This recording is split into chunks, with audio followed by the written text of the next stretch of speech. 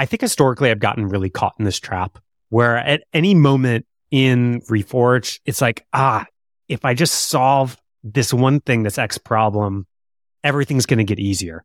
That might be landing like some big hire, some executive hire, or figuring out, some major lever or defining like some strategy.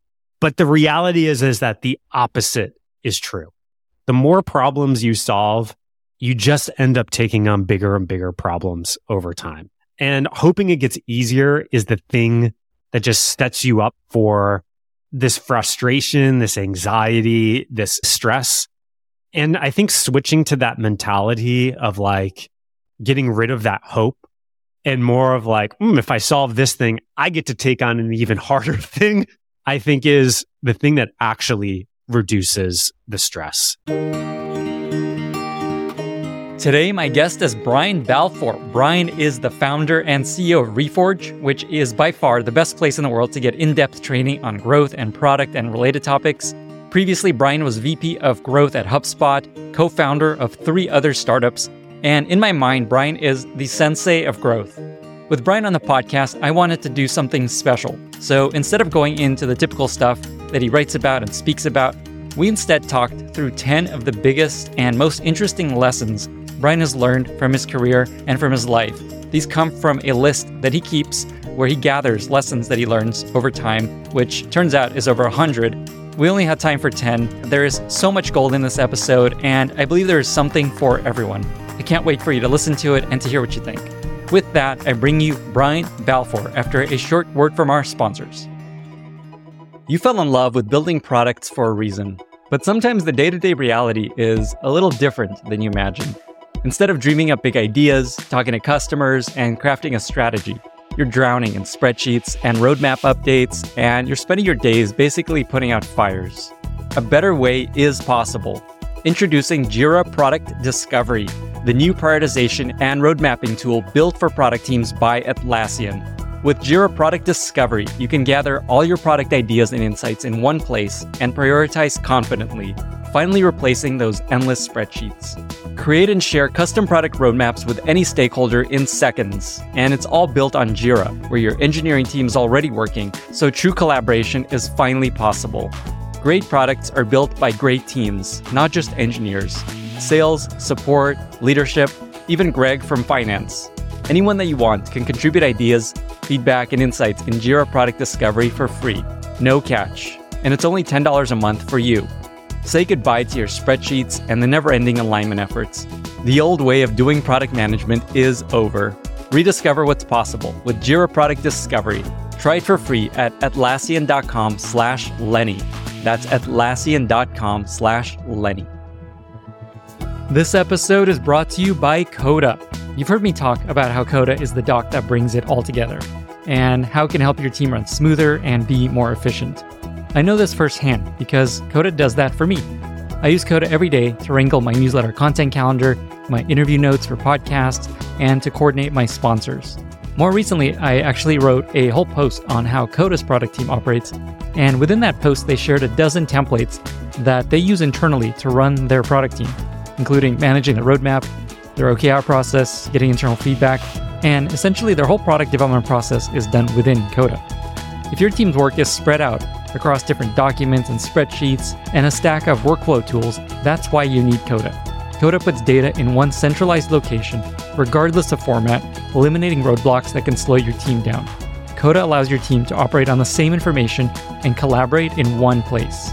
Take advantage of this special limited time offer just for startups. Sign up today at coda.io/Lenny and get $1,000 startup credit on your first statement. That's coda.io/Lenny to sign up and get a startup credit of $1,000. coda.io/Lenny. Brian, thank you so much for being here and welcome to the podcast. Thanks for having me. So instead of going deep on the typical topics you go into, growth loops and frameworks and all that kind of stuff, what we're going to do is we're going to go through 10 of the most important, interesting, unique lessons that you've learned from your career, your work, and your job. And as we were aligning on these topics, I learned that you keep this Notion doc of lessons that you learn throughout your work. Tell us about this Notion doc. I think one of the things that I've learned over time for me, I don't know about you, is that I just don't tend to remember things unless I write them down. Same. And so, 100%. and in an effort to not repeat mistakes, I basically just started keeping this Notion doc that I call like lessons learned. And some of these are from things that I've like picked up from others, as we'll talk about. Some are things that I've learned the hard way, like myself. They're kind of OG Brian lessons, and some of them from others, but I've experienced all of them in some way, shape, or form. And what I do is I literally write down a one-liner of what the lesson is and then a few sentence description. And then the way I use this is that whenever I'm thinking about a big, maybe strategic question at Reforge or something else, I kind of return to this Notion doc. And usually it's like 2 or 3 lessons jump out to me as relevant to that specific situation and help either unblock me or guide me to a better answer or one of those pieces. And so I started only doing this, maybe I'd call it a few years ago. And I think there's 100 and some lessons in there at this point, so we're going to only cover like maybe 10-ish% of them today, but I've found it very useful just as a mechanism to unblock or ignite some new thoughts when I'm getting stuck. I love that we have 10 more episodes we can do after this to go through all of them. Yeah, there you go. Yeah. It's also amazing that you do 2 things that people wish they did. Like I imagine everybody wished they had a list of all their lessons. It's like, oh, I should have been doing this. And then you actually use them, which is also the thing most people don't do if they have a list like this. So it's pretty incredible they actually find a way to operationalize it. That's why you have to keep it light. That's what I learned. Because I used to, when I've read books, I used to take a ton of notes and all of that kind of stuff. But that also just it's not only creation friction, but it creates friction in actually using it as well. Because then it's like I got to sift through all of these notes, right? And so now I'm just like, well, what is the one liner? Like, what is like the essence of this thing? Whether it comes from a podcast or a book or a conversation I've had, like those types of things. And so that's what I found is like it's quick to create, quick to return to, reducing friction. Maybe that should be the number one growth lesson we should talk about. But yeah, like that ends up being the key. Amazing. Okay, well, let's just get into it. What is lesson number 1? I think the first ones we're going to cover are more related to startups, founder life, company, which I've been in the seat in as the past 7 years as founder and CEO of Reforge. We'll cover some growth ones later. But one of them that I have just felt so strongly with in my entire career and what a lot of Reforge was founded on, but I didn't find the words for until I was listening to something by Frank Slootman, is just inspect the work and not the person. And what that really means is, in the way that kind of Frank puts it, is I just think it's really hard to judge a person from a conversation, whether that's a hiring conversation, a performance conversation, or something else. Like that just like never resonated with me. And what it's saying instead is like actually trying to draw a conclusion just from a conversation is honestly like kind of bullshit. You just have like all these biases involved. And instead of trying to just inspect the person from the conversation, it's like, how do you go to the work? Like, how do you see what their output is, the things that they've either historically created or currently created? Because that's in the work environment, ultimately the thing that shows you what this person is capable of, like how they approach the work, who they work with, like all of these things that are much more meaningful signal than asking, tell me about a tough situation you faced in your career, those types of things. And so I've always applied this from day one of Reforge of like, even in our hiring combos, 80 to 90% of the decision is based on either some type of portfolio review or some type of what we call a simulation. A lot of people call them exercises. And I get a lot of pushback from that internally from my team because it's a lot of work to come up with these things. It creates friction in the hiring pipeline, like all of these types of things. But every time I've like made an exception on one of those things and said, okay, I'm not doing it, I have regretted it. I have flat out regretted it. And so I think this is one of those things is like when you're actually trying to make a decision, so much of our work is based around people. Trying to judge a person or come to a decision just from a conversation on the surface almost always misleads you. And instead, it's really like just how do you just go look at the work, the actual assets and things that they have helped create and bring to life in this world? Because I think that tells you so much more about the person. You touched on this is useful for hiring, but also performance, like how they're doing at the job, right? There's always just like, here's what I've done, but you look at what they've done, it's like, I don't know. Yeah, well, because even, especially as a company grows, there's all sorts of processes to put somebody up for a promotion and all that kind of stuff. And the way a lot of those processes are designed is the individual that's going up for promotion tries to like tell a story about what they have accomplished. And then the manager's going, to advocate for them. And I think in that process, there's just too many opportunities to either twist what actually happened, or there's all sorts of biases that end up involving. And so me as a potential decision maker on a yes or no on that decision, all I have to go off of, being multiple steps away from this person's work is essentially these words that are being promoted. And how can I actually make an accurate yes or no decision on that? I can't. And it works in the reverse direction too. People who are doing amazing work, but maybe not the best at advocating for themselves, or maybe have managers that aren't doing the best job at advocating for themselves, end up feeling, disenfranchised and like forgotten. And a lot of, just like a lot of bad feelings emerge. And that's how you lose essentially these really talented people. So even in processes like that, it's like, how do you surface the person's work over the past time period so that the ultimate decision maker can look at that work, kind of go straight to the source rather than relying on this game of telephone that's happening as well. And so, something that we've started to try to implement at Reforge, but we're doing it very slowly, is building in regular processes for people to record the work that they've accomplished internally, kind of keep a log of it, the things that they've helped create and ship, so that when it comes to those conversations, it's already easily packaged and can be surfaced as part of that process. So I think this works it works in a bunch of different avenues, but it just kind of comes back. There's so much more you can glean from inspecting the actual creations of somebody than just like a surface level conversation. Amazing. Just one more question before we get to our next lesson. Along that same line you just mentioned of just like how to actually do this. So you mentioned like exercises in the interview. I think the extreme of that is something Linear does, which I recently learned about, where they have a work trial where they work with the team for like 5 days, 1 to 5 days. You just mentioned keeping track of your wins. Is there anything else you can share of just like how you actually implement this sort of lesson? Well, I think it's not even wins. It's like a log of what you've helped ship and your role in that piece. Because even if it's not a win, right, it's possible that you did some really amazing work, but there's all sorts of other possible circumstances for why it ended up not being a win.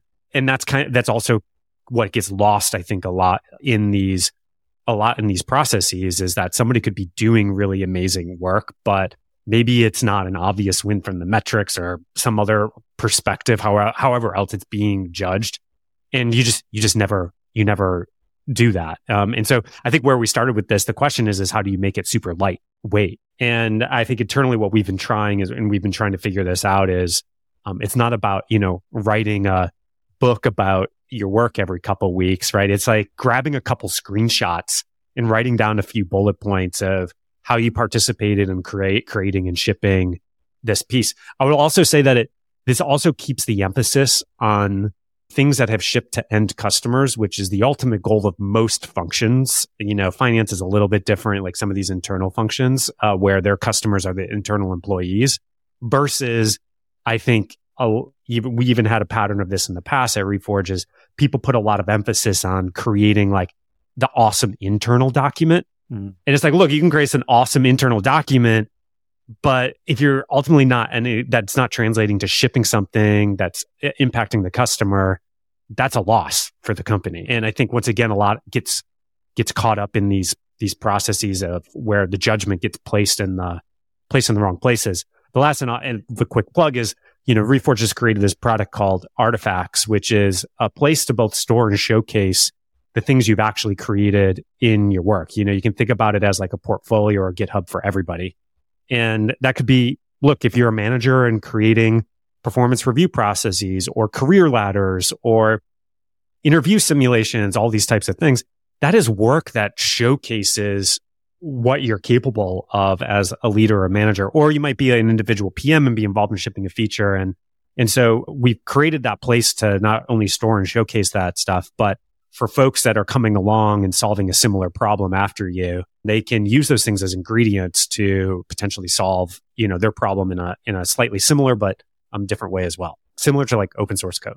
On Artifacts, how do people find that? You can just go to reforge.com and sign up. It's right there on the homepage. You can also just go to artifacts.reforge.com, and I have a bunch of mine posted up there, including like the original doc I wrote for my hypothesis around Reforge 7 years ago. It's an interesting blast from the past around that to see like what I got right, what I got wrong, and some of the lessons we'll talk more about today. Awesome. Okay. And we'll link to that in the show notes. Okay. Lesson 1, inspect the work, not the person. What is lesson 2? Lesson 2, tell me what it takes to win, then tell me the costs. And I couldn't remember quite where I picked this up, the language for this up. It might be from Bezos, so somebody else, some listener can probably credit for me. But a problem that I've experienced, especially as my team at HubSpot grew or the team at Reforge has grown, is that as the team grows, a lot more of the initiatives and ideas obviously come bottoms up from the organization. But oftentimes, by the time it would get to me, the person would have taken an approach, or all of these filters would have gotten put in place. They would be thinking, well, I don't want to propose something that's going to get, denied, or this might sound a little bit too wild, and I don't want that. I don't want to be like interpreted that way. Or, somebody else in the organization told me that this is going to be a lot of hard work, right? And so by the time it gets to the person that is either greenlighting the project or funding the project or making that decision, it loses the ultimate thing that you need to achieve, which is in startups, you basically just have to do whatever it takes to win. And so the saying is like, well, just tell me that first. And then we can, even if the costs seem really high, now we can collaborate on, well, what might be a way to approach this where the costs aren't so low. But I don't want my team spending time on watered down things that aren't going to ultimately help us win. That's just like a waste of time and a waste of resources. I would rather be having the conversation on, well, here's what I think it's going to take to win at this particular item. Now we can be having the conversation of, well, how do we actually go do that? That's the conversation I want to be having. But if I've got to be pushing the team of like, hey, like this is too conservative, or this isn't going to be enough, or I don't know if it's going to be worth the resources, I don't want to be pushing the team. I want the team pushing me. And then we can start to pare it back to figure out how to actually achieve this thing. This touches on a lesson that comes up a lot on this podcast, is this idea of working backwards from the ideal instead of working forwards and incrementally getting to something. And then it's just like, here's the perfect world. What would it take to get there? Maybe we'll never get there, but it's a nice forcing function. In my 100 or so lessons, I have a different version of that. That one is, which is, like kind of define the ideal end state and then iterate towards it. That ends up being a little bit tricky in teams to implement because people can very much attach themselves to that ideal end state. But the thing is, you have to revisit that ideal end state every so often and revise and update and all of the and iterate on that as well. Because you define this thing, you iterate towards it, you learn some things, and you're like, that ideal end state isn't quite right, or I need to push the horizon out a little bit more, and so I need to update and redefine it. But so the key on those things is, how do you land that ideal end state to align the teams to iterate towards it, but not in a way where folks are like, well, the pixels didn't end up like this, or we said we were going to build this exact feature, but you said X, but we're actually now doing Y. And it's really hard to land that like in between of, we're not going to do this exact set of things, and this is about directional alignment, but we want you to work towards making this thing a reality. And then the second part is just finding the time to take the step back to re-update that ideal end state. I think that's the other component of that there's a lot of friction there. It's just hard to find that time in those types of things. But I actually think that is a better version of yearly planning than what most people do with OKRs and stuff. I think most people would be better served just working in product visuals, saying, ooh, how might we want the product or the user to experience the product a year from now, and giving that to the team. That is way more meaningful, I think, for folks, those visuals, than a nicely formatted set of OKRs. Wow.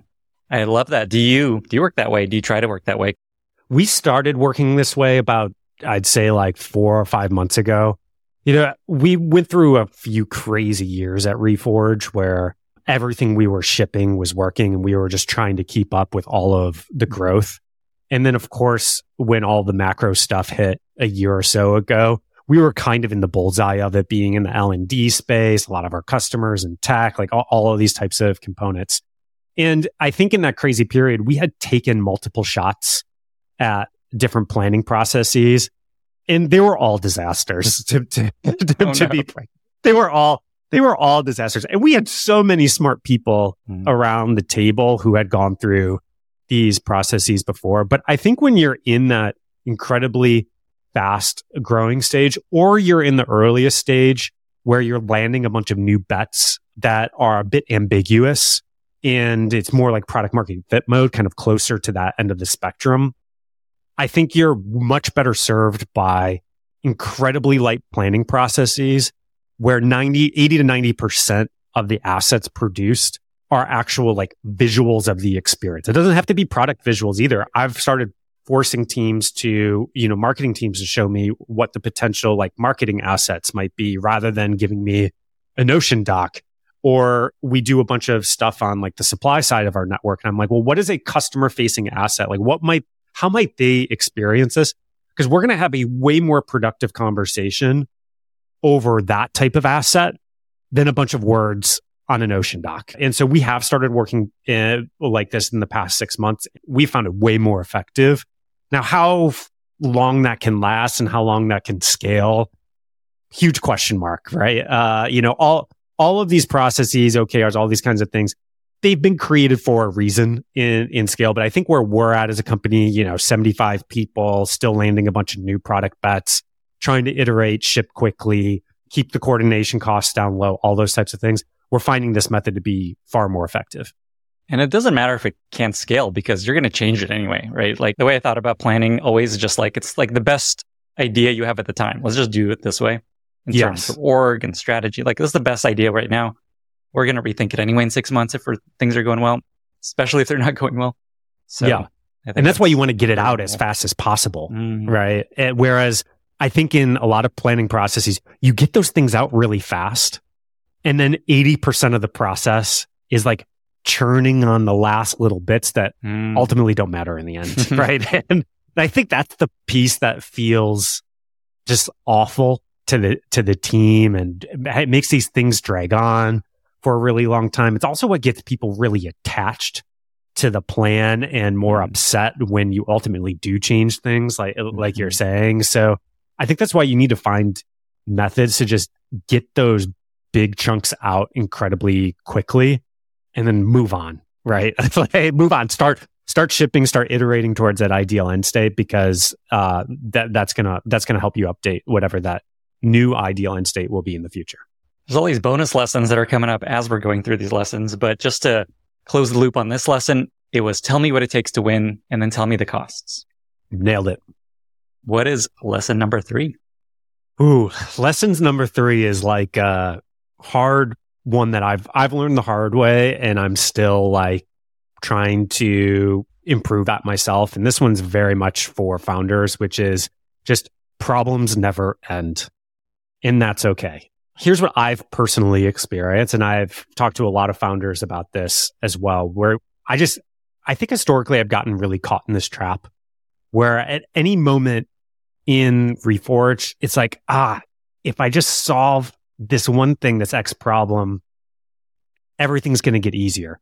That might be landing like some big hire, some executive hire, or figuring out, some major lever, or defining like some strategy. But the reality is that the opposite is true. The more problems you solve you just end up taking on bigger and bigger problems over time. And hoping it gets easier is the thing that just sets you up for this frustration, this anxiety, this stress. And I think switching to that mentality of like getting rid of that hope and more of like, if I solve this thing, I get to take on an even harder thing, I think is the thing that actually reduces the stress. And so this was one that I've also felt like for many, many years, but had a tough time finding the words for. And then Ray Dalio had this passage in one of his books that just like hit the bullseye. And so his passage, which we've actually worked into the cultural values at Reforge, is every day there's going to be problems, some big, others small, sometimes in waves, sometimes slowly, but they're never going to end. The more successful we are, the bigger our problems will be. And how we react to those problems is up to us. To achieve our goals, each individual must be a problem-solving machine. He calls it the problem-solving machine. I think there's some adaptations in there, but I thought that like captured it so well. And I, when I find myself getting caught in this, if we just solve this one thing, life will be so much easier. I kind of return to this statement, not only to remind myself that that's not true, but to try to like switch my framing around of how to think about the problem. But learning this is like it's a grind. It's a hard mentality switch for, I think, a lot of founders. This reminds me of a number of things. One is just, I heard someone describe basically any leadership job as your professional firefighter. You're just putting out fires all day. It is true. It is true because like those are the things that bubble up, right? The things that are going easy, the things that are going great, do not bubble up, right? And so as a result, you end up being like this catcher for all of the problems. And I think that's why a lot of people end up in these management and leadership roles, and then they just hate them. They're not good at them, and they're not good at them because they don't like it. Both of those things end up being true, and a lot of that has just been driven by our construct of how people think what they have to do in order to progress in their careers. Is like the only way to progress in my career is through management. And that there's three components of that, right? There's title, right? Like most people view that as a higher social capital thing. Most people see that's the only way that I can get, higher compensation as part of that, as well as getting more compelling roles in my career. So this is also something that we've recently changed in the past 6 months at Reforge, which is through a lot of the macroeconomic changes, we massively flattened the org. We converted a lot of managers back into what we call Captain IC roles. And Captain IC, ooh. Yeah. We have this framework called players, coaches, captains. And we talk about a little bit of the differences. And it helps kind of distinguish the different type of leadership between a senior IC and a manager. A manager is more of a coach. They're kind of coaching from the sidelines. And IC is like leading from being on the playing field. And those two things are very different. We kind of put that in place. We changed our entire compensation structure so that there is zero compensation trade-off, whether you just want to keep growing as an IC and stuff. There's more of these captain roles internally than there are manager roles internally. We've created the same like titles for all of the levels so people don't feel like they're making a trade-off on, that external signaling factor. We give all the strategic problems to the captain level IC roles. The managers and coaches are purely around hiring, coaching, positioning players on the field, identifying problems, but then handing those problems off for others to go solve, all of these types of things. But one of those things that's really bothered me for a long time is that you end up on this manager death cycle where when people think that's the only way that they can progress or the only way that they don't have to make these trade-offs, you end up with a lot of folks in those roles who are neither good at them or don't really want to do at them. And oh, by the way, you've also taken your star IC players off the field in the process of all of that. And then they go and just repeat the cycle, right? They create meetings and processes and all those things because that's what managers are supposed to do. And then they coach their team as like, that's the way you progress in this org. The whole thing repeats itself and it ends up being a really big mess. And so I think a lot of these principles are not new, especially in software engineering. I think that's where they've been around the longest, but we've applied it to every single function within the organization. And I think we'll take further steps in the future to even like compensate the captain IC roles higher than the managers to essentially really provide a counteracting force. And people have to make a negative trade-off to become a manager to make sure that people who end up in those roles are the ones who truly want to be there and truly do that type of work and be like the problem catcher, that type of work as part of it. I feel like this also just like a very common theme now across companies. I feel like if you haven't written about this, I think just sharing this in depth would be really useful to a lot of people because I think a lot of startups are trying to think about this. I think a lot of folks have really come to this realization, through some of these hard times where a lot of pressure gets put on prioritization and budget cuts and stuff. But I would also say, I would go as far to say is, I think this is where the world is headed. All of this AI tooling is going to give these like super ICs, these captain level ICs, even more leverage in solving problems and their creation abilities as part of that. And so I think in the future, what we're going to see, and I'm not the first one to say this, there have been others like Scott Belsky and others that have written about this, which is just, I think the future is actually companies that they're much smaller teams where, all of these AI tools are giving one person a wider set of creation abilities. And as a result, you don't need as many people to solve the same size problem as you once do. And that's great. There's less coordination. There's less all of the things that people end up hating their jobs over, whether that's, writing updates and, reviews and like all of that type of stuff. I think it's a very positive thing. And as a result, we're going to see happier people, happier companies, and more creative output as part of it. And so I don't know. I think this is where I think the future favors these super IC types over the manager types. I'm so curious if that's how it ends up playing out. Like it all makes sense that that's where things would head if AI gets powerful enough. But there's also these incentives that just drive companies to hire. It's like, oh, right, we could do more. Why don't we hire more engineers? Oh, we could build this team. We could go faster. It is so hard. This is something we've also put in our cultural values, which is our second cultural value is small teams do bigger things. And we have some guidelines on there of like, we only add somebody to the project when we feel like it's absolutely necessary. We know what the right next steps are, like all those types of things. But I think if you could sum up the last 2 years is that we basically funneled a ton of capital and people into things that were kind of working, but not like fully working. And I think that's where a lot of companies found themselves, including Reforge. We funded some of those things and we had to unwind them. Which makes sense. Like as a company, you're looking for new things that will grow and become huge opportunities. So I don't think there's anything wrong with that, right? It's like, we're just going to plant all these seeds. We're going to try stuff, see if anything blows up. And then we double down. So like in a good way. Yeah. So I think it's really normal. Yeah.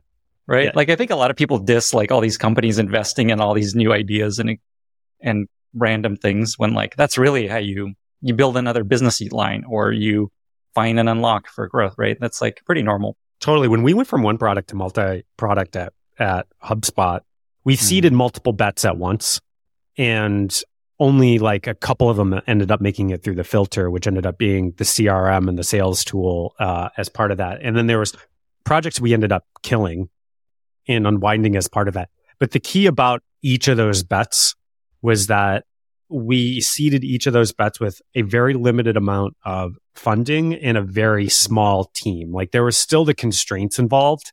And I think where the mistake ends up happening is like, you kind of have this thing that's working, but not really. And because you've got all these other people sitting on the sidelines or this cash sitting on the sidelines, you end up piling that stuff in there. And when you tend to add those things to stuff that are only kind of working, it gets worse. It doesn't get better. And that ends up creating a lot of issues. Which is that a value? What is it that you have about small teams? Yeah, just small teams do bigger things. We felt like we needed to like encode this in us to be like a forcing, to be a forcing function for us going forward. All right. All these bonus lessons. You're just full of lessons, Brian. Okay. So I'm going to close the loop on lesson 3, which is problems never end, and that's okay. Yes. All right. Lesson 4. All right. Now we're getting into the product and growth lessons. This one I actually learned at HubSpot, which was the year is made in the first 6 months.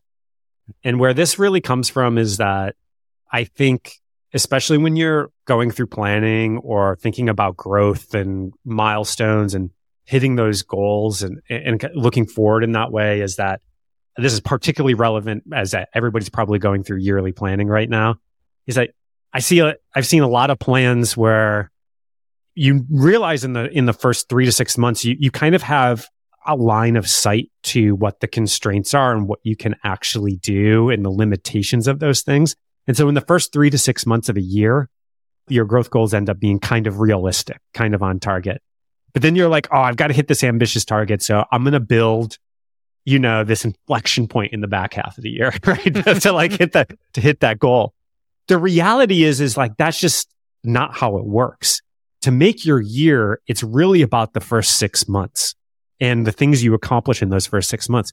And the reason is for quite a few products, most products, this isn't true for all products, is that the buying cycle or the decision window for a lot of customers is so long that by the time you get to the second half and you do the calculation of like, well, if we put this thing in place and the time it takes to impact a customer, and then the time it takes for that customer to make the buying decision, you're already into the next year, right? When you put those things in. This is really true for SaaS, right? Where the buying windows could be anything from a few months to up to like a year long, depending on what type of market that you're tackling. And so if you don't do the things in the first 6 months, the options you're left with to actually influence the numbers in the back 6 months of the year is incredibly small, incredibly small. Now, this might be different for, a consumer social product where the friction is very low and there is no buying things. And maybe I can pull some levers like paid acquisition or stuff that have really short time windows. But even in those products, when those products tend to be more influenced by things like viral loops and working on engagement and retention, the amount of time it takes to build and ship those things and then have it propagate through the user base and actually impact your numbers ends up being longer than most people think about when they're thinking through the next year. And so anyways, if you want to hit your year number, it's all about the first 6 months. Otherwise, you're being a little bit unrealistic with these very, back-weighted second half plans. Something you didn't mention, which is also just reorgs. Like you often just like rethink everything halfway through, right? It's like, oh shit, the world has changed. And so you're probably not even going to get to that back half the way you planned. Yeah, that's fair. I think it's just a human tendency to essentially overestimate how fast, not only how fast you can do something, but how fast it will take in effect.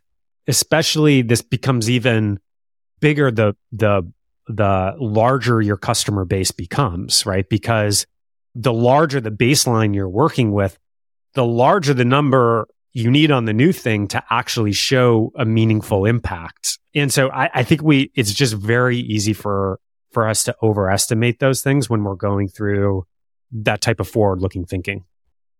Awesome. Okay. Lesson 4. The year is made in the first 6 months. What is lesson 5? Okay. This is probably one that I think about the most, and comes up the most often, not only in Reforge courses, but in like investing and advising, which is growth is a system between acquisition, retention, and monetization. You change one, you affect them all.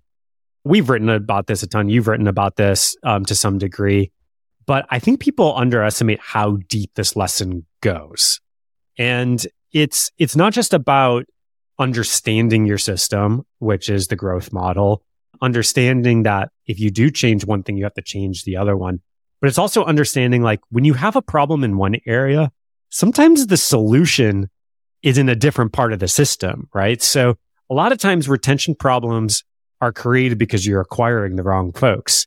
Or a lot of times monetization issues are stemming from engagement problems. And so what I've often found teams to really do is that they identify the problem, which is like, hey, we might have low revenue retention or low revenue conversion or something like that. And they go straight to, okay, trying to work on levers within that specific part of the system, but without taking the step back to say, well, actually, what part of the system is creating this problem? it might actually be something within there. Maybe we just have terrible pricing pages or something of that nature, or terrible dunning flows. But I think oftentimes the actual solution, the actual lever to move that problem ends up being in a different part of the system. And so this system type of thinking is probably the number one thing that I think separates great folks who work on growth from like your average good folks. I think the average good folks get all of the simple levers of like how to reduce friction, increase reward. They might understand things around growth loops, all that type of stuff. But system level thinking is, I think, the thing that separates the great from the good, even more so in marketplace and network products, because the system dynamics are, amped up multiple time degrees. Yeah. I'm curious if there's an example that comes to mind either at Reforge or at HubSpot. I'll share one from Airbnb that you made me think about. There was a team at one point on Airbnb that was just like focused on retention, guest retention. They're just like, how do we get people to travel more and come back to Airbnb more? And they did all this work, all this analysis, and they just found it's related to how good was their trip. And so it became a thing that they're like, okay, there's not much we can do as a retention team. We got to focus on trip quality and host quality. And that actually led to creating a team and putting more resources into let's improve trip experience, which was mostly around host response rate, reviews, things like that. And so it's just like, okay, this team should not exist. We should not have a retention team. We should work on trip experience. So examples, I think early HubSpot sales days, the renewal figures on like our early paid product were like only okay. And I think the team, we initially wanted to work on, well, what feature could we add to all of these things? But when we actually went into customer combos, what we found was that a lot of the people that the sales team were selling to ended up being either not the persona that we ended up building for, or they were selling a use case that we actually hadn't designed for. And that's because, look, like salespeople are there, they're cranking, right? They're just trying to close deals, which is like, that's what their role there is for. And so at some point we had to redesign the incentives for the sales team. I don't remember exactly how it worked, but I think we did something as drastic at some point as saying, hey, like if you sell this type of persona or this type of company, you will not get comped on it. Right. And that immediately changed behavior. Wow. Right. And we started selling the right. So that was an example where engagement and retention problems were created up at the top of the funnel. Similarly, I think in early Reforge days where we had a lot more in-person collaborative dynamics as part of our programs, we had this application process, and we learned over time that there were different behaviors and mindsets of like coming or desires for what somebody wanted out of a program that actually created one of those compelling, created those peer-to-peer compelling experiences, right? And so sometimes people wanted to come into the program and all they wanted to do was like network with peers, right? And they actually didn't want to engage with the content at all. And then sometimes we had the opposite. And they just kind of wanted to be on like their own little solo journey and not engage and stuff. And so over time we iterated on that and we started to learn like what are the right questions to ask in order to create this better down funnel experience. Now over time we've evolved the programs as COVID hit and we got rid of the in-person component and all of these other changes that rendered those lessons, not relevant in today's environment. But those are like two quick examples that I can think of off the top of my head. We're now in a place where we've started layering on marketplaces to Reforge. And so this system level thinking is coming up more and more daily because, as you know, every conversation we have about demand, that we end up talking about supply, and every conversation we end up talking about supply, we end up talking about demand because that's just how it works. Good old marketplaces. I think just that lesson alone is really powerful. Is just how much the people you bring in impact every other metric and how everything looks. Like a story I often hear is just paid users are just innately, everything's going to be worse. Basically, retention's going to be worse. People that you're driving through like Facebook and Google ads and you just cut that off and like, wow, retention went up. Wow, look at us go. Yeah. I mean, I think we both mentioned it in here, but we have this concept in Reforge that we teach around calling it like good friction. And I think that, I think a lot of people are taught to always reduce friction, but actually oftentimes the right thing to do is to add the right amount of friction to, create those experiences and those right engagement metrics down funnel. It's all the incentives internally are not aligned to doing that, because almost every time you add good friction in a product, in the very short window, it's like conversion will go down and stuff, and you have to wait for those down funnel things to propagate. But people love quick wins, right? People love looking at those short-term metric boosts and are often, rewarded and applauded for it. And so I think those types of things are actually hard to implement and even advocate for inside of organizations and products. And I think that's why you tend to see these things get, chipped away at over time. I think an example of that is how you actually at Reforge, I noticed you turn away a lot of people. There's tons of applications and you've just learned, here's who is going to have a good time. And we will reject anyone that, even though they're so excited about joining Reforge, they're going to have so many people are going to join. You're going to make all this money, but you just know they're going to have bad time. They're going to have bad reviews. It's going to create bad word of mouth. And so I think to me, that's a really good example of that in action. Yep.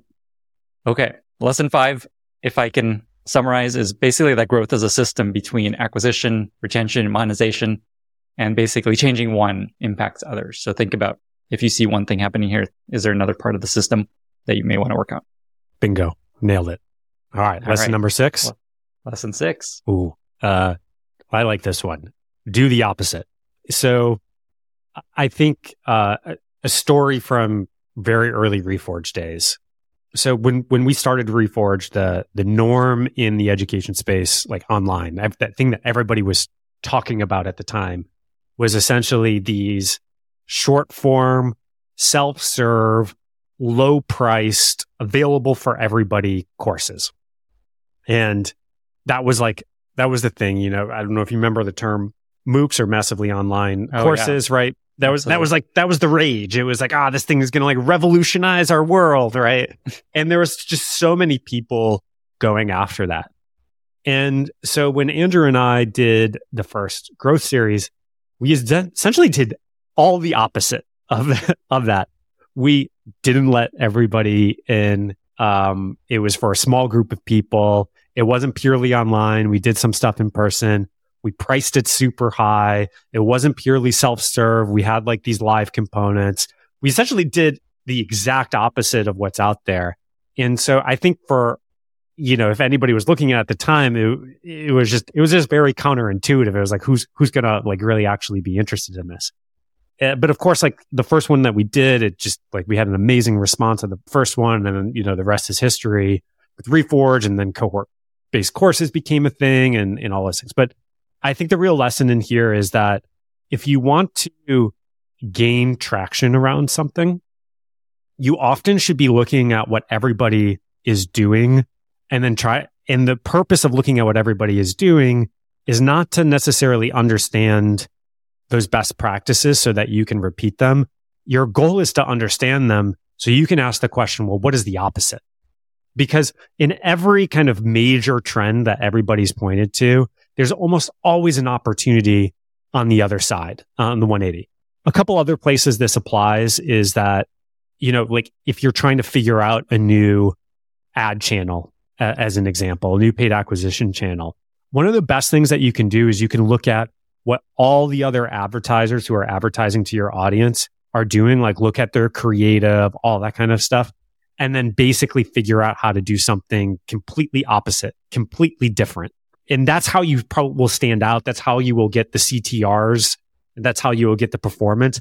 But most things have these gravitational forces where everything converges, right? There used to be this meme where every SaaS product had the same exact caricature design that Slack had, and I can't remember, I think maybe Intercom had it. Anyways, that was the thing. And so you can visually see this, but this dynamic I think actually takes place everywhere, whether it's in a strategy within a category, a design of a product, ad creative within a channel, a specific growth tactic as part of it.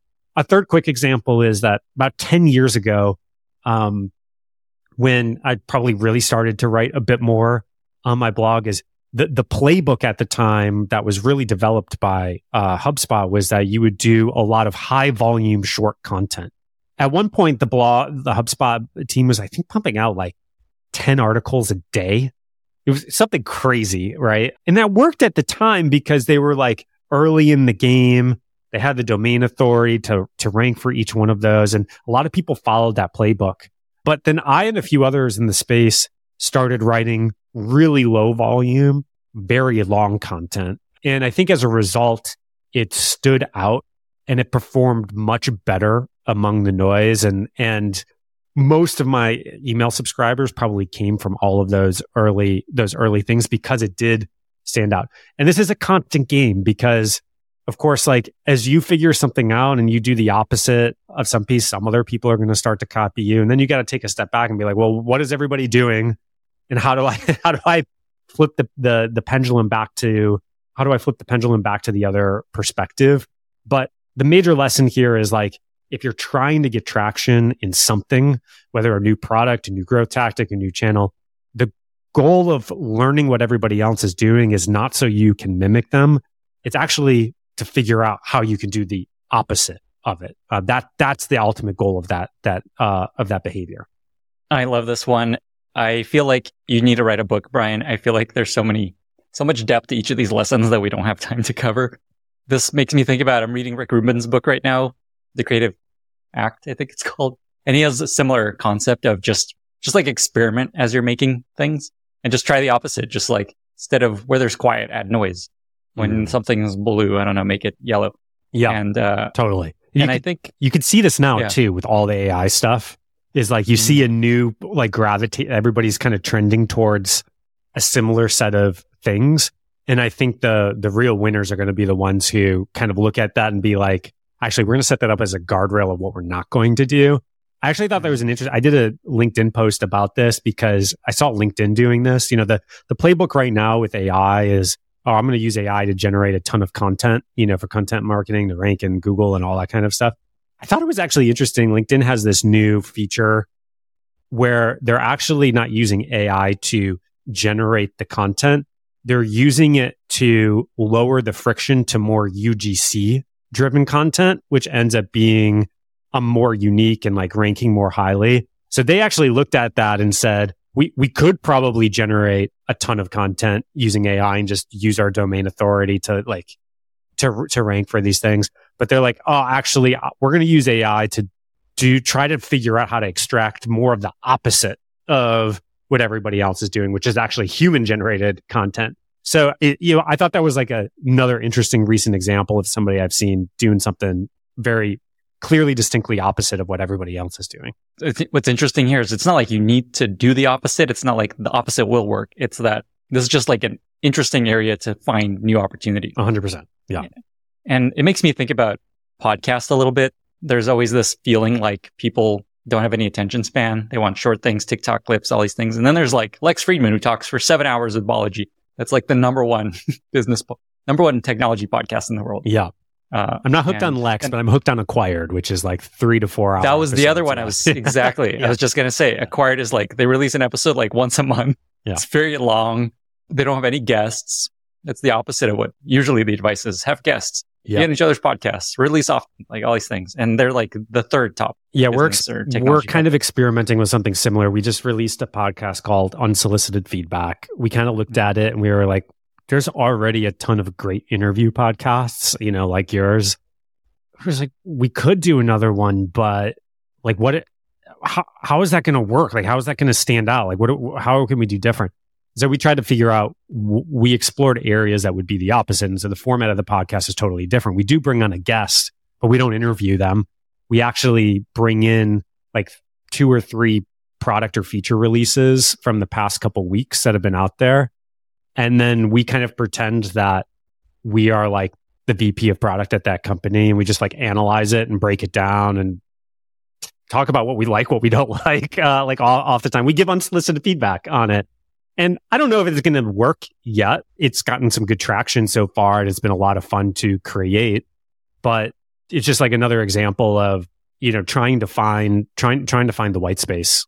So Amazing. How do people find that podcast? That's awesome. Let's make sure people know how to find it. Yeah, if you just Google Unsolicited Feedback Podcast, it'll come up. You can also go to reforge.com/podcast/unsolicited feedback as well. You can find it on our website, but we're on Apple, Spotify, all the main pieces. But yeah, it's we've had some spicy episodes so far, so hope you all enjoy them.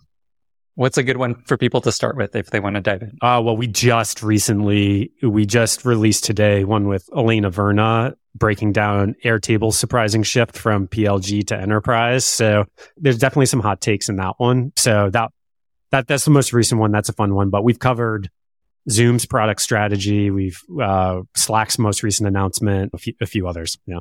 People should go check out that episode of Christopher Lockhead, where basically his pitch is that the most legendary companies always create their own category.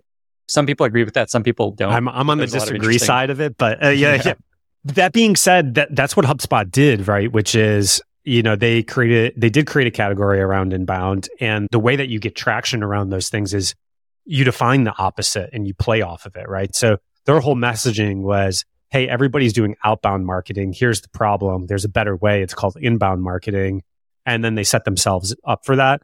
But you have to do that in category creation because you have to start with the thing that people understand and then pivot off of it to teach them what the new thing is. And that was something that HubSpot did amazingly well. But even Dharmesh, the founder, talks a lot about category creation. He's like, look, even though we did it's rarely the right answer to go do it. So I'd probably shift on the other end of the spectrum, which is I'm not sure I think it can create a lot of value, but I'm not sure I agree with the ultimate premise. So, yeah, there's many camps. We're gonna dig deeper into that topic on the podcast coming up.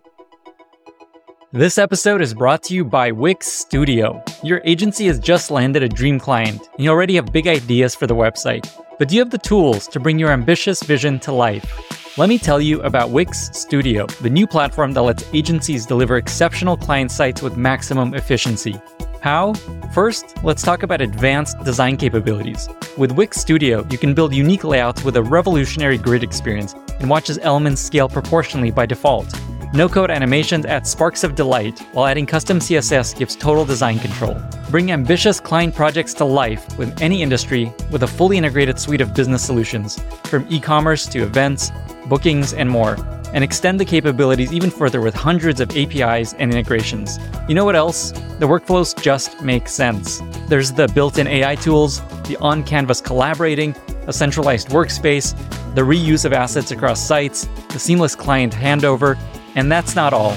Find out more at wix.com/studio. All right, lesson 7. Lesson 7 is use cases, not personas. So the trope, I think, is always to talk to your customers, know your customers, and it just puts a lot of emphasis on understanding the person or category of person. And then this typically results in creating some type of, persona definition and segmentation that the team orients around. But I actually think most of the meat that is actionable, that helps you define not only what to build from a product perspective, but how your growth motion and growth model should work, is actually defined in the use case that you're going after and the different uses of your product. Some people kind of relate this to jobs to be done. We think about it a little bit differently internally in Reforge, which is a use case is simply a combination and starts with what is the problem that you are trying to solve? What is the value prop that you're trying to create against that problem? What's the alternative for the user? And then most importantly, why are they choosing you over the alternative? That often goes mixed. Those components, once you define them, what they extend into are the things that actually start to help you on the growth side of the equation, which is once I understand what the problem is, I can start to ask questions. Well, what is the natural frequency of of somebody encountering that problem? That starts to define your retention metrics, which then starts to define your activation metrics, and it kind of works all the way downstream. You can also ask the question, well, what is the natural frequency of adoption of a solution around this problem? A lot of people don't think about that, right? Especially in SaaS tools, which is for most SaaS products, your persona, your target customer, is actually only in market for that once every fewish years or so. And as a result, what most people end up focusing on is just trying to capture that small sliver of those that are in market. And they don't think about, well, how do I capture the attention and build a relationship with folks that aren't in market yet, but are going to be eventually. And that was HubSpot's biggest thing with when they developed the whole inbound marketing playbook and content marketing, is that most people thought of HubSpot, they just thought of them as a blog. They didn't even know that there was a SaaS tool. If you asked our audience, but what that created was the moment they were in market for that tool, where was the first place that they were going to go? They were going to go to HubSpot, and they were like, oh, I've already have a relationship with this brand. And that ended up like reducing quite a bit of friction. The reality is that most products today are actually adopted by multiple personas. And that leads to trying to solve for multiple use cases, multiple problems across these personas. And I think that is the way more detrimental thing than narrowing in on a single use case that might be adopted by multiple personas. So it's kind of like flipping it on its head. So that's how we define everything in Reforge, is essentially what are the different use cases? What are the different use cases that we're trying to build against? And then we might go ask the question, who has those problems? Who has those use cases? And most of the time, we've actually been surprised that there are people in the market that have those problems and that have those use cases that we would not have identified through any sort of persona research, but we can make those people successful. We can capture those people as part of the process. So the framework you use for this use case, just to summarize, which is really interesting, I imagine it's kind of like this one-pager template you use, where here's the problem, here's the value prop that would convince someone to try this thing, here's the alternatives to what we have, and here's why they would choose us over the alternatives. Yeah, we call it the use case map. And this was actually developed originally in our retention program with Casey Winters and Sean Klaus. But it's essentially what you describe. It's essentially a set of rows, and there's a specific order. I might get the order slightly wrong right now, ripping off it live, but it starts with, you define the problem. You then have a simple statement of who might have this problem. You then say, well, what are their alternatives to solve this problem? That leads into the why. Why are they going to choose you over the alternative? It's kind of calling out differentiation, essentially. And then it flows into, okay, well, what is the natural frequency of this problem, which flows into all of your retention and activation metrics. You can also ask, what is the natural frequency of adoption, which starts to help you understand more around your acquisition metrics, what percentage, how many people might be in market for this in a given year, and what we might need to do to actually like sequence and like capture all of that value. So that's kind of like how that whole thing flows. And then some people start to layer on and solve multiple use cases over time. But the biggest thing that we find in Reforge when we have people go through this exercise, which is the next thing we'll talk about, is that they end up mapping out like 8 different use cases. And we're like, whoa, like that's way too much. You're obviously trying to solve for too much here. Before we get to the next lesson, just to keep plugging awesome Reforge stuff, is there an artifact or course for people to go check out on that specific thread? I think there will be an artifact on this soon. If there isn't live today, but we can get one live. But this actually is so fundamental. It's in almost all of our growth courses now. But the one we go deepest on this is our retention engagement program. Awesome. Okay. So lesson number 7, use cases, not personas. Correct. Awesome.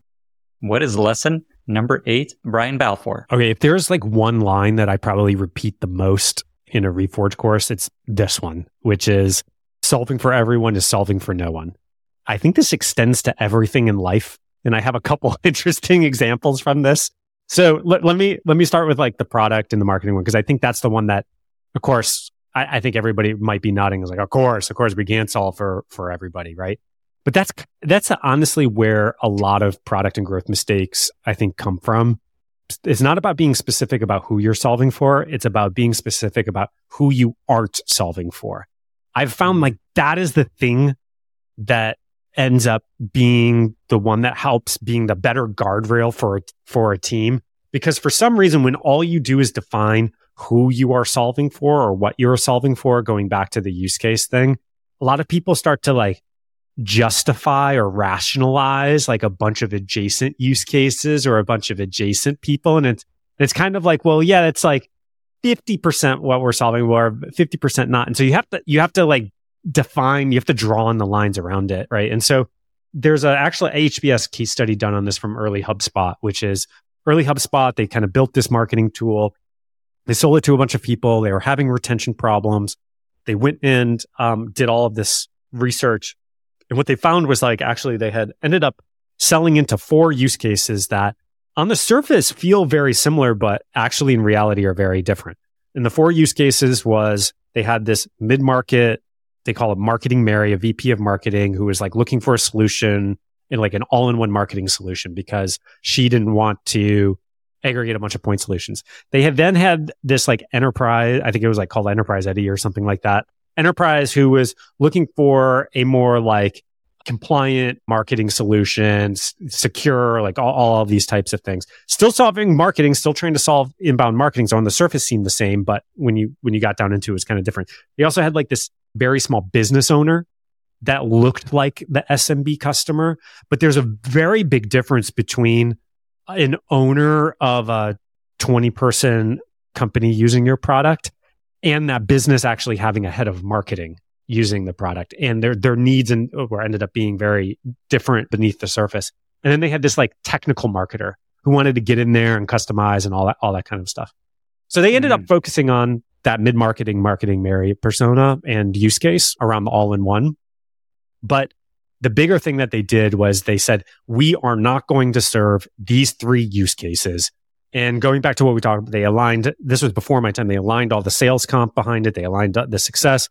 They aligned all of the marketing around it. And whenever these folks came up in the funnel and kind of indicated that they were in one of these use cases, it was like, HubSpot is not for that. But I think this is where most teams get stretched and where most debate comes from, is that if you haven't clearly defined who you are not solving for, you can almost always make a case for how this person or this use case fits the thing that you have defined.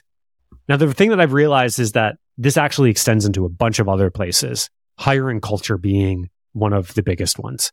And I've seen so many super generic culture statements, and they end up being generic because they are trying to accommodate for everybody. And so they just get watered down. But culture is really about being super opinionated and actually acknowledging this is not a place for everybody.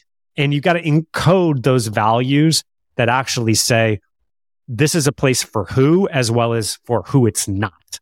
And so this is an artifact that we have live. You can see ours. And so half of our values are defining the value, but actually half of the values doc is saying, what does this not mean? What are anti-patterns, to these values? Because those are the things that actually help us understand more of like, who is a right fit for the type of company that we are trying to build and who is not right for those things. And those things get implemented in hiring and in all these other places. The last piece is, I've noticed this actually extends to almost all life as well. I'll give a really strange example. This is something that I've brought up before, but not a lot of people know about me, is that before my life in tech, I was actually a wedding planner for a few summers in LA. My uncle is a wedding planner down in LA, and I went and worked with him for a few summers, and it was actually a phenomenal experience. I got exposed to so many things I probably wouldn't have been exposed to otherwise. But one of the things that like I learned in that, reflecting on that experience, is that the most miserable couples in the wedding planning process were the ones that were trying to solve for everybody. Their fiance, both sets of parents, the friends, that annoying Uncle Eddie that you might have. And that's where all the stress of the process came from. And the people who tried to accommodate all of those things are the ones that didn't have, their like best experience for that, what's supposed to be an amazing and magical day. And instead, I think in that process, right, like my uncle would try to get them to essentially say like, who's the most important group here? Is it your family? Is it your parents? Is that who you're trying? That's okay if it is. Like, there's nothing wrong with that, but like, let's focus on that. Or is it your friends? Or is this like really an experience for you two? And because what you design and build around, the experience that you build around for a wedding really, really determines. And then when all of these like edge things kind of came up, you could ask the question, well, like, is this really for you, or is this for this group of people or set of people that you've distinctly said, like, you know what, we know they're going to have a say, but we're specifically not designing this experience for them. So anyways, I think this happens also in relationships too, and work-life balance, where people are trying to solve for all the things: friends, the career, the kid, the family, the spouse, the hobbies, like all the things. And at the end of the day, everything's a trade-off in work and in life, and not acknowledging those trade-offs and not actually specifically saying what you're not solving for, I think is, I don't know, that's where a lot of my stress and, anxiety has probably come from. This one really hits home. My wife often tells me that I am trying to make too many people happy at once. And I have this people-pleasing tendency. And she's like, you're not going to make everyone happy. Just don't cause all these problems by making sure everyone's doing great. Well, what have you done with that? Have you gotten better at identifying the groups to be like, you know what, I'm making this trade-off, and that's okay? Mostly I'm like, no, I'm not. Leave me alone. I don't have this problem. But no, there's definitely some of that. So it's just realizing that that's something that I try to do, and then like, okay, I don't need everyone to be happy. It's going to be okay. That's right. That's 100%. That random Uncle Eddie, he will be okay if you don't give him what he wants. It's okay. On the values piece, I thought I just wanted to double click on that because I think it's really important. This is something that I learned also from this guy, Douglas Atkin, who I worked with at Airbnb, that helped us define our values at Airbnb. And he said exactly the same thing. It's really important to make it clear who's not a fit. Not being like mean or just like exclusionary, but just like, if this doesn't feel right to you, you shouldn't work here. This is what we believe. And so like a lot of values are just like integrity, trust, like things that are true for everyone. And so if those are your values, that's not of any value really, because everyone's like, yeah, every place has that. I think this also comes down to, I think, a common topic that you probably get asked about too. Like even in all your series about how we do product, right? Like you just did one on linear, and there was actually quite a bit of Twitter response to it, right? Which was like, this only works, in, this methodology. But there's actually multiple ways to do product management. At Airbnb, it was much more designer, from what I understand, much more designer forward. And in some organizations, it's actually much more engineering led and engineering forward. And in other cases, it's much more product manager forward. And there's different types of people, different shapes of people that help you create that environment and are successful and happy in that environment. But it's when you actually haven't acknowledged and defined those things, is like when you bring the people who don't fit on the team, and then they're trying to pull the team in a different direction. And that creates a ton of friction. Creates just a ton of friction internally. And those are just frustrating conversations. Yeah, that is absolutely true. I think with the linear post, which we'll link to just if folks haven't seen that, something I found, so I've done these posts on how many different companies have done product, maybe 10 at this point. And I think one of the takeaways, and I'm planning to do a little, what have I learned across all these companies, is exactly what you said. There's so many ways to do it. There's the linear approach. We're not going to hire product managers for as long as we can. It's going to be designers and engineers running the show. Then there's basically every other company where they often did hire product managers really early, and it worked out great. So I think there are many ways to do it. I think a lot of it depends on who your founders are and what do they value, and the people you hire and how much do they want to do product management. 100% based on founders. I think the second thing is who your customer and who you're building for, right? Like the thing in Linear's case is that they are building a product for themselves essentially right now, right? That product is designed for modern software development teams, who are most used by like engineers and designers. So it makes sense that they have an intuitive sense of what the customer wants. Whereas if they're building a product for, I don't know, like call it like sales folks, right? The engineers and designers are probably not connected to that audience in the same exact way.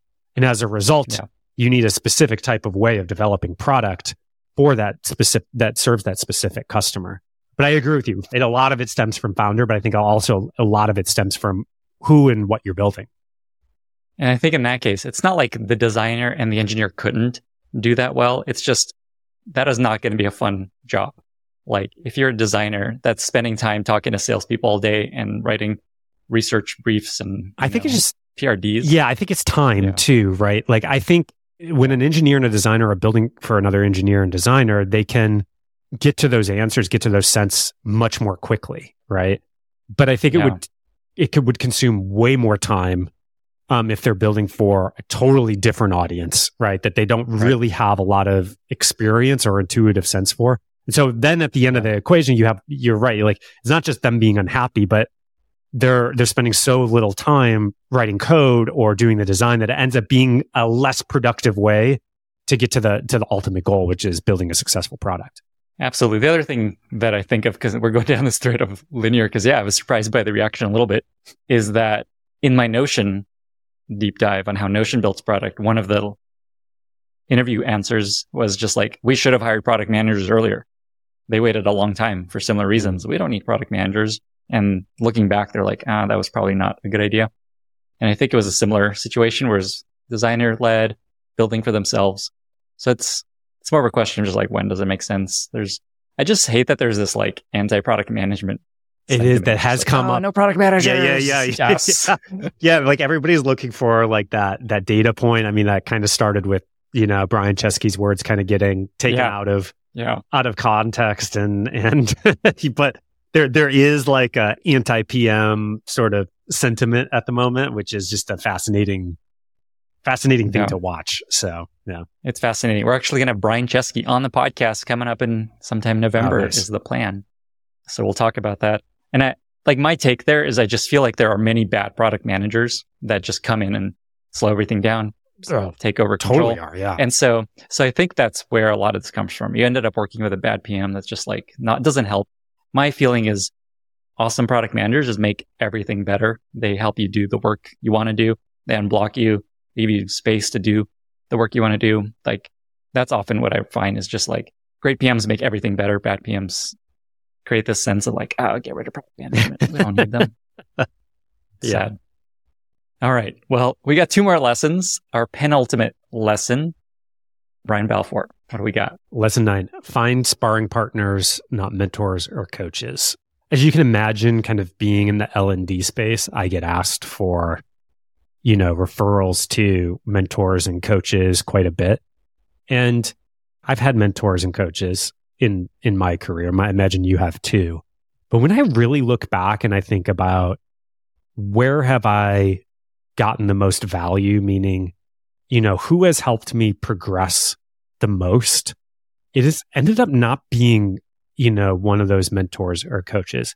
It's actually somebody who I would define as a sparring partner, right? And so I think about this in the boxing analogy, right? Like a coach, once again, is sort of giving you direction, yelling at you on the sidelines. But a sparring partner is somebody who's in the ring with you, kind of throwing blows back and forth, right? And the thing about that sparring partner is they probably share a common set of goals. They're probably also trying to get better at the thing that you're getting better at. They are on a similar level, but maybe have some slightly different strengths to you as part of it. They're not afraid to push and throw punches to help you get better, which I think is often missing sometimes from a mentor or coach relationship. And, they're playing the same sport, right? So a PM and the PM or, however we want to take this analogy. But the most important thing is like they are in the arena with you. And those folks, when you find those folks that have that set of dynamics of the right shared set of goals, they're not afraid to throw punches with you, like all of that kind of stuff. They are the ones that I've found have pushed me to a much deeper level than somebody kind of giving me some advice from the outside. Most mentorship programs are extremely forced and not very fluid. You also tend to not share a common worker goal. You can pay mentors or coaches like by the hour, right? They're trying to achieve something different in their career than the path that you might be on, even though there's like some like similarities. And I think oftentimes those discussions just end up being discussions about generalities or like how to get promoted or one of those things. Whereas a sparring partner is like, I found like that person is helping me create and ship something better in the world, which is ultimately, I think, the thing that you're going to get judged on. So I've solved this in a few different ways over time. At certain moments in my career, I had, what I think a lot of people would call mastermind groups, where I would get people at a similar stage of company as me together. We would meet bi-weekly or monthly and all those types of things. Those, I think, work for a interesting period of time, but inevitably, some people evolve in a different direction.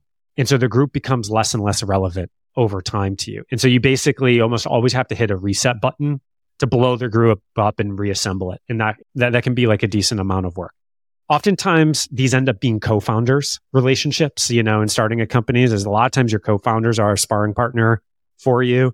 Most recently, though, I been, for the past about 7 years, been organizing this yearly trip called Recatalyze to Mexico, which is like this group of founders. We do it in December towards the end of the year, where we're kind of like reflecting on the year. And we go spend like 5 days in Mexico, not only like getting to know each other, but inspiring each other with like what all of us have been thinking about and accomplishing for the rest of the year.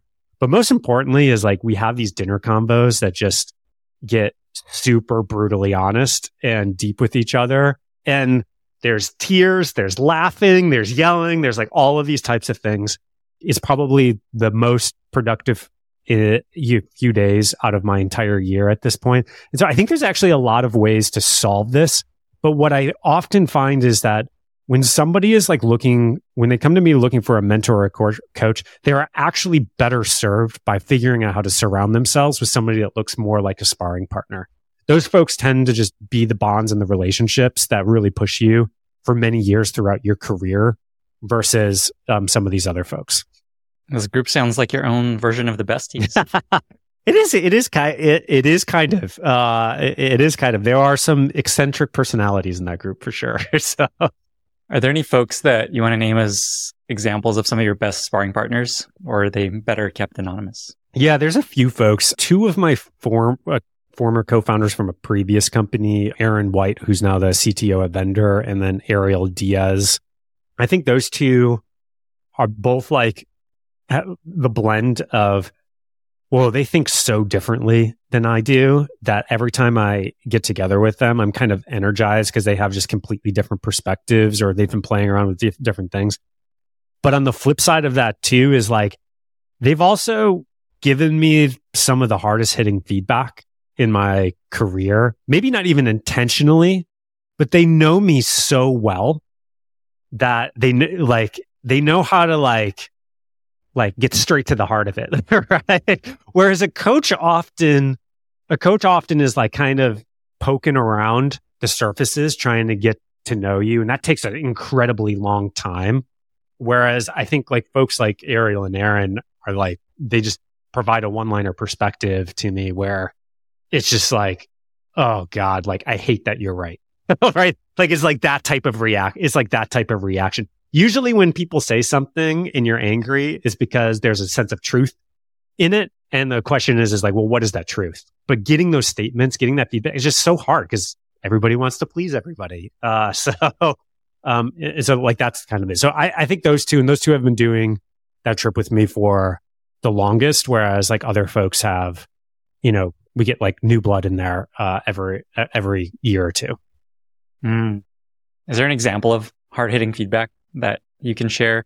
And secondary question, is there a way you set up those relationships where people know they can be really honest with you? Do you just tell them, please be brutally honest with me, or you do it in return?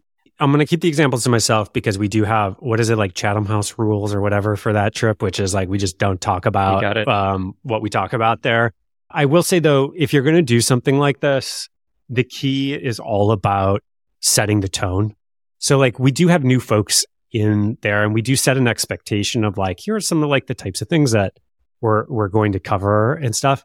But that first dinner convo, it's like always myself or a few people who have been there before who are the first one to open up the conversation or answer the dinner question that we might have. And they just like really set the tone for like how open and how deep and how hard hitting we're going to get. And usually you do 2 or 3 of those, people follow suit. And it opens up everybody else for the rest of the time you have, whether it's a meeting or an experience like we're talking about. So some folks on that trip have talked about, they open up with like potential divorces or, shutting a company down. It's like things that you're definitely not going to get in a hello, like nice to meet you type of conversation. It's straight to the point. It's like, hey, nice to meet you. Let me tell you about this thing that's going disastrous in my life. And then the other person just tends to reciprocate. And that opens up the whole, that like just opens up the whole shebang. It opens people up and everything kind of flows from there. Sounds like an amazing group. Brian, I don't want this podcast to end, but we're on our very final lesson. Let me summarize lesson 9 real quick. Find sparring partners, not mentors or coaches. What is lesson number 10? Number 10 we chose because I felt like it was fairly relevant for the times. So I think that where we're at in the ecosystem of things right now, especially among a lot of startups, is that people are in this process of seeing that, look, they had some things that were kind of working, but not working fully. And as a result, they have to layer on some new bets. They have to figure out some new things. And this also goes for even like fast growing companies as well. And the principle of the lesson is essentially you need to give 2x plus the activation energy for things that need to change. The mistake is like a lot of times people lean into new things. They kind of dibble dabble. They dip their toes in it and they take it in like super, super incrementally along the way. But let's say you have an existing business, right? Or an existing growth channel or something else. And you're trying to layer on something new or make a change. Well, that existing business, that existing growth channel probably has some baseline growth rate. Call it 50% year over year. It could be anything.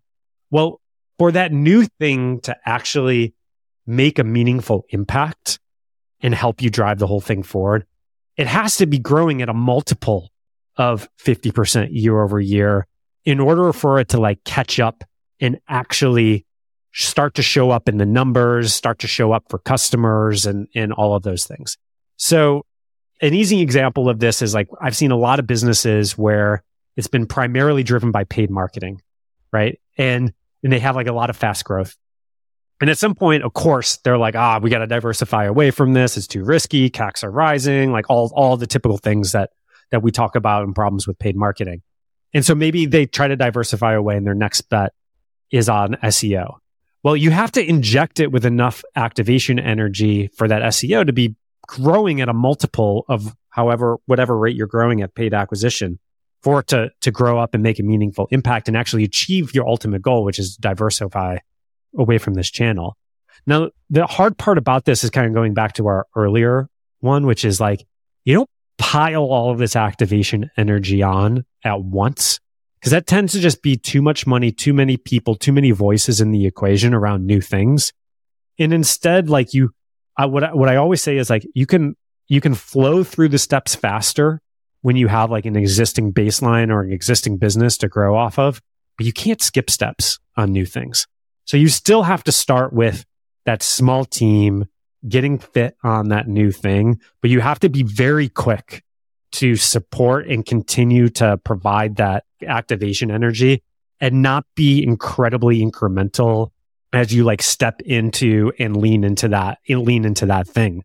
But the net result of this is like, I think a lot of folks think these new bets are going to come and save them in a much shorter time period than that actually takes them to play out because of this dynamic of like, hey, you have this inertia of an existing machine.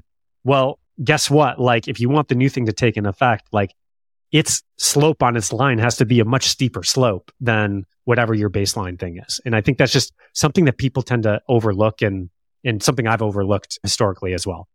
An example of this that comes to mind is when Airbnb was working on trips. It was this whole new bet of just like, we're going to allow you to do experiences in addition to find a home.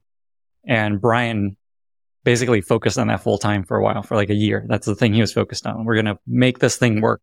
And I'm going to PM this thing and make it work and make it awesome.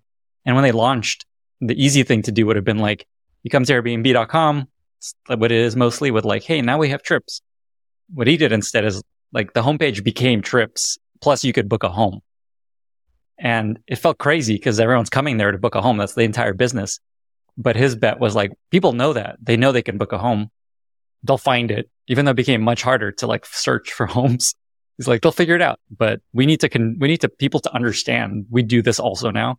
And the best way to do that is just like, bam, this is Airbnb. Welcome. You can book experiences. You can also book a home. Yeah. This is especially prevalent when you're going from single to multi-product, or you're going through like a messaging and positioning change, right? Because you've probably invested in one type of message or trying to tell people what you do for years, probably, right? And just because you launch it new, right, it's still going to take years, right, for people to learn what you are at the new thing. And so I was catching up with one of the founders of HubSpot a while back, right? And, many years later, even though they have 7 different products now in their product suite, a lot of them still refer to them as like a marketing automation, email marketing company. And what they're really trying to get people to think about them as is a platform company starting with your CRM. And that CRM's, I don't know, 7 years old, 6 years old now, right? But there was 8 years of investment in getting people to know them as a marketing company before that, right? And so just overcoming that inertia is, you've got to do things like what Brian did with the Trips product to really get it to start to take hold. Yeah, that's always the fear people have when they're start with a wedge and just like, we're going to win this one thing and then expand, and just like, oh, but maybe people only think of us for that. Such a fine line. I feel like a HubSpot also is just a story I want to dig into more. It feels like there's so much to learn from their journey. Yeah, I learned a ton even from my brief time there. But yeah, there's that company has executed so well over a long period of time. It's just like, so many lessons there that I took away and I'm sure exist that I don't have knowledge of now because I haven't been there in some time. Brian, we got through all 10 lessons. Is there anything else you wanted to touch on or share before we get to our very exciting lightning round? I think, as we mentioned, would love folks to, we have artifacts on Reforged, things that I've actually created that like our values, like our original business hypothesis doc and stuff that you can go to Reforge around on this. And so if you want to dig deeper into them, sign up for that. It's free, and would love for folks to check that out. With that, we've reached our very exciting lightning round. Brian, what are 2 or 3 books that you've recommended most to other people?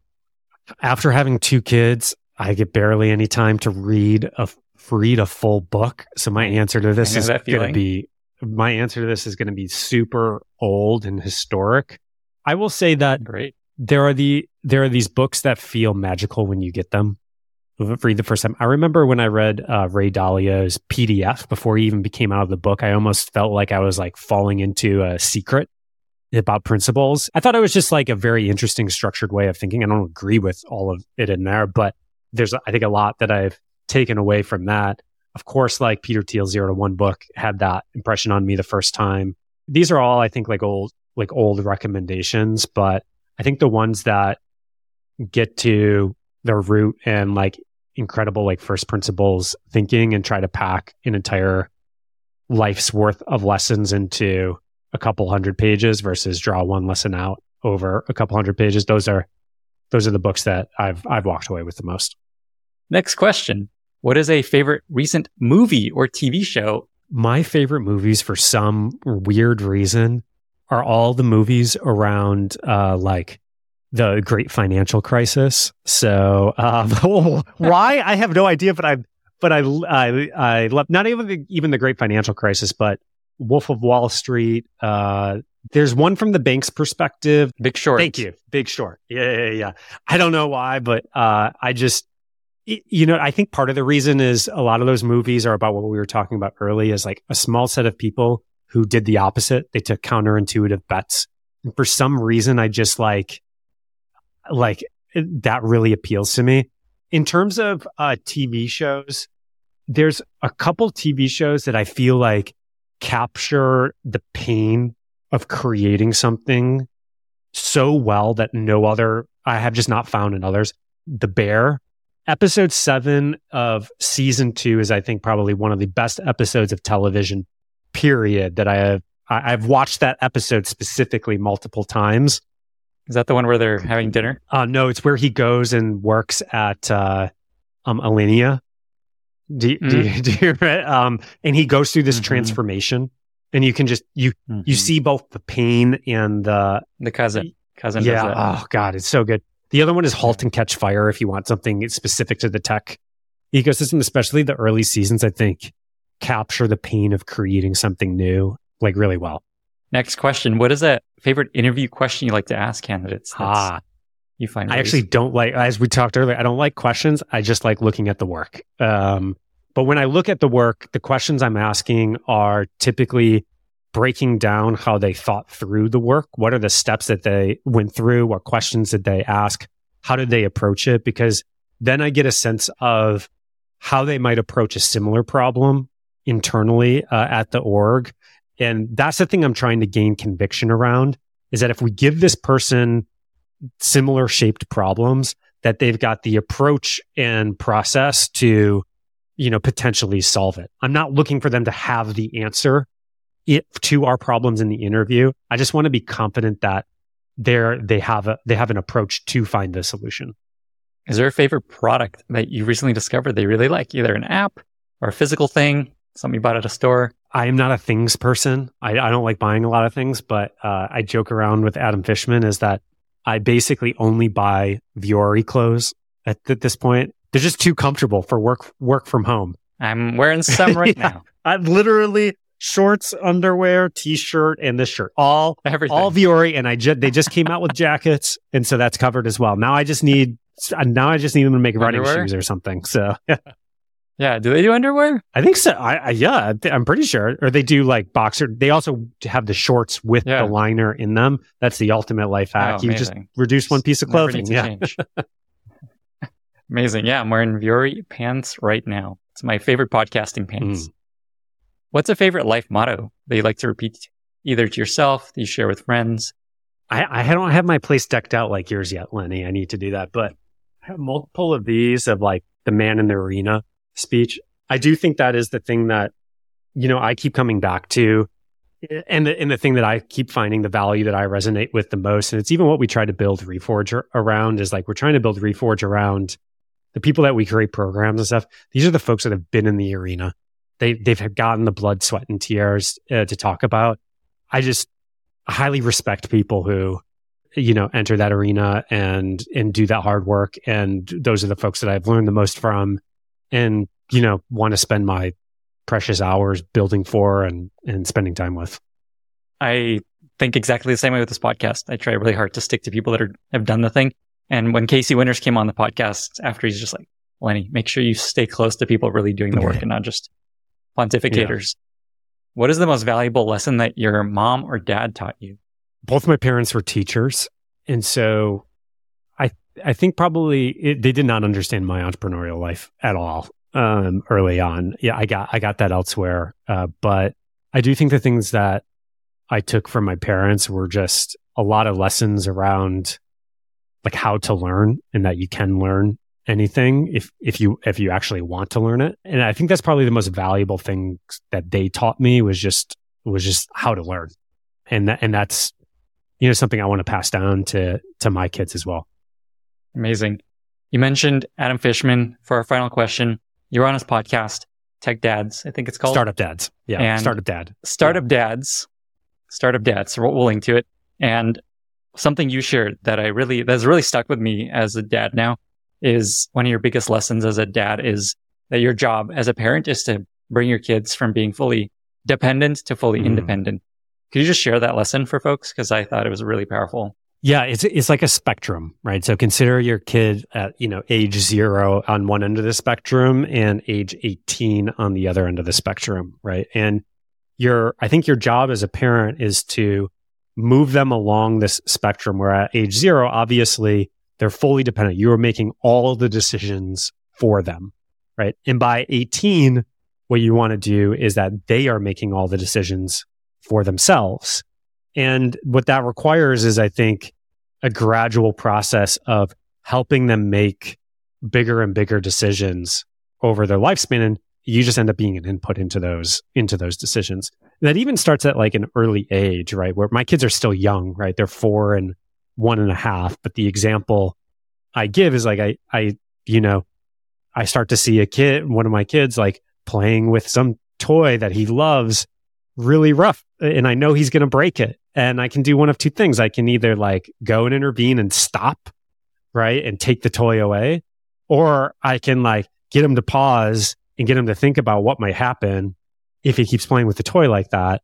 And then let him do his thing. If he decides to break it, he decides to break it. And he kind of learns that lesson. But that, I don't know, that framework has just like really resonated with me, because I think, as we all do, we probably have people in our lives that have a very hard time kind of thinking for themselves and making those decisions.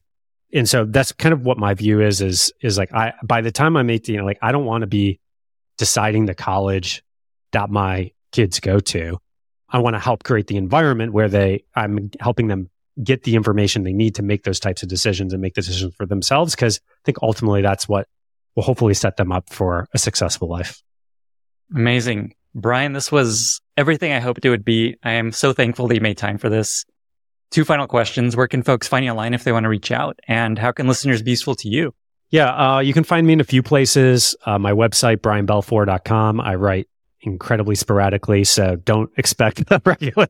Very high signal to noise. Very high quality. Other than that, just check out reforge.com. Artifacts, I'm pretty active within that product as well. And then Unsolicited Feedback podcast. Join me and Fareed Masavat on a weekly basis, where we give unsolicited feedback to all sorts of products. It's a really fun environment.